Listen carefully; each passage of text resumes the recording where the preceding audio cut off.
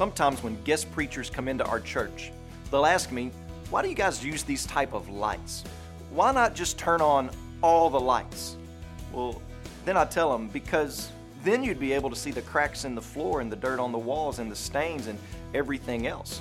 Darkness hides those things, but light would reveal them.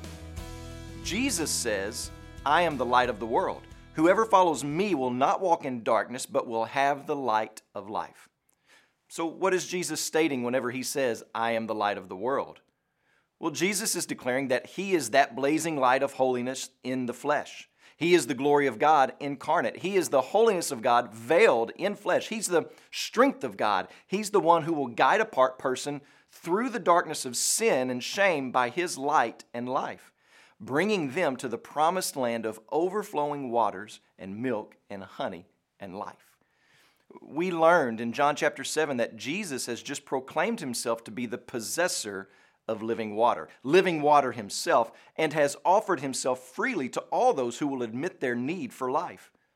And he made this declaration and offer in the middle of an important water ceremony celebration that honored God for providing for the Israelites' needs while they were in the desert, and also looked forward to a time when the Messiah would bring the outpouring of the Holy Spirit on his people. And then in the middle of all that, Jesus stands up and declares that he is the fulfillment of that promise. In response to that, we have chapter 7, verses 40 through 52, where we discover still some differing opinions about who Jesus is. Some say that he is the prophet, most likely referring to a prophet like Moses that's spoken of in Deuteronomy chapter 18. Others thought that this was really the Messiah. But others said that Jesus could not be the Messiah because the Messiah was to come from Bethlehem, and they thought Jesus came from Galilee. They didn't know Jesus' full story, did they? And then verses 45 through 52, the Pharisees speak, condemning the seemingly ignorant crowd and the officers, and even one of their own, Nicodemus. They say, search and see that no prophet arises from Galilee. To which Jesus responds, I am the light of the world. Listen to what Isaiah chapter 9 says. There will be no gloom for her who was in anguish. In the former time he brought into contempt the land of Zebulun and the land of Naphtali. But in the latter time he has made glorious the way of the sea, the land beyond the Jordan, Galilee of the nations. The people who walked in darkness have seen a great light. Those who dwelt in a land of deep darkness, on them has light shined. You have multiplied the nation. You have increased its joy. Jesus is that light out of Galilee.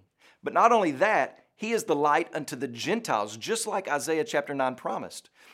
The world needs Jesus. Every living, breathing human soul on this planet needs to hear the saving message of Jesus Christ. They need to embrace him in faith. And here's why we love this passage. Jesus is not just a Jewish light.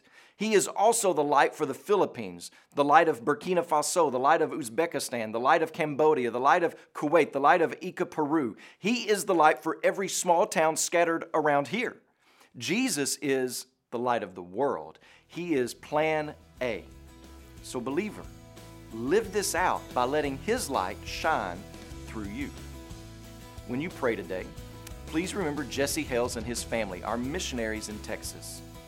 And also remember the Doluo Life Word broadcast that's heard in Kenya and Tanzania.